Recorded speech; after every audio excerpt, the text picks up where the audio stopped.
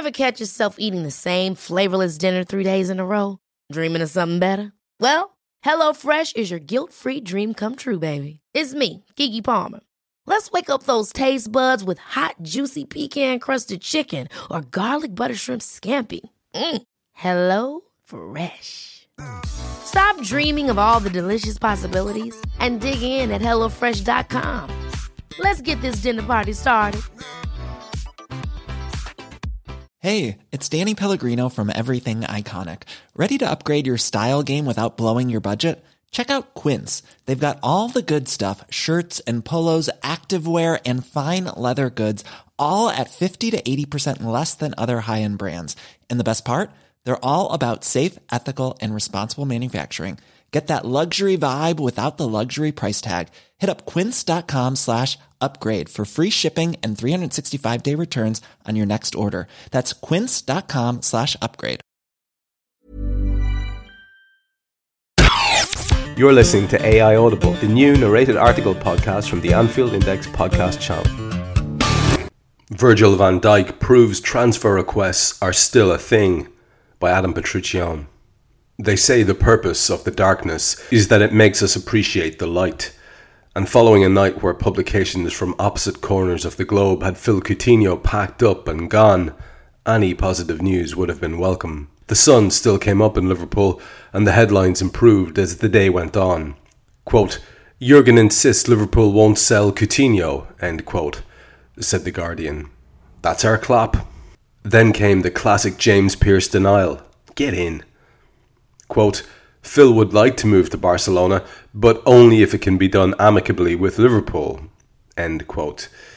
Okay, that's not amazing, but we'll take it. Then, like a beam of light from the heavens, at 5:08 p.m. GMT, Paul Joyce came through with this beauty. Virgil van Dijk submits transfer request. GIF of Thierry Henry touching Cara's leg. GIF of Jeremy Corbyn looking satisfied. You get the idea. We were pleased. Does this even mean anything?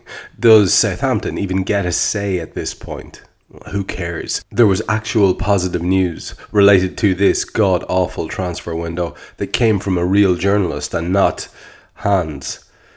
And it was followed up by an actual verifiable statement from the player, not a vague Instagram post or a cryptic statement from his agent, a real official statement sent out by the player. Van Dijk writes that Southampton fined him 2 weeks' wages. Now that wasn't very nice, was it? Quote, Over the past 6 months I have held numerous discussions with representatives of the board, the former manager, as well as the new manager to inform them all of my desire to leave the club in search of a new challenge. End quote. This statement poses the question, did Liverpool tap him up in the first place? The player makes it sound as if everyone on the Saints' end was at least aware of what Van Dijk wanted to do. Quote, I want to play European football again. End quote. According to the UEFA website, Southampton FC Football Club is only involved in domestic competitions. Tough break for them. Quote, I have consistently relayed my feelings to senior management at Southampton in what I believe to be private and personal conversations. Disappointingly, these conversations have regularly found their way into the media. End quote. What's that you say? Southampton has been manipulating the media? Impossible. They even have a halo on their shield, for God's sake. Quote, The time for me to move on is now, and I hope to be able to work with the club to find the best resolution to suit all parties. End quote. Yes, if Liverpool had drafted Virgil van Dijk's statement for him, it could not have been written any better for the Reds. Maybe they did write it, who knows. Now, with days remaining before the Premier League season starts and 3 weeks before the transfer window slams shut, can Liverpool manipulate this development into their favour?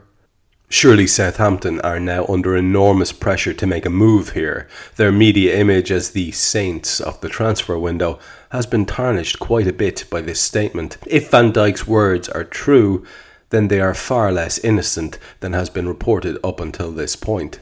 With Van Dijk's statement coming this late in the window, and the Saints already having brought in defensive reinforcements, you would hope that the timing is ideal for all parties to come up with a workable solution. From the Liverpool side, if the executives at Melwood are feeling anything close to the frustration that the supporters are, they will be more than willing to splash the cash. Will it happen? Well, there's still a ways to go before that is decided. But for today, there is hope again on Merseyside. And after a night where it looked like Liverpool's season might be falling apart before it even began, we will take it. I understand the excitement of Liverpool fans, but this statement from Van Dijk was sort of inevitable when you think about it. It was just about the timing of when it would happen. It's probably happened a little bit later than most people thought. It's probably a little bit more emphatic than most people thought. The links to Chelsea, however, have me nervous, and anyone would take Virgil van Dijk if they were in a position to pay the money, and there are quite a few clubs who are in a position to pay the money. So it's far from done, in inverted commas, as all our friends on social media would have it. However, this is, I suppose, a step in the right direction to some sort of a smiley, happy resolution to what has been an immensely frustrating window, no matter what sort of an optimist you are.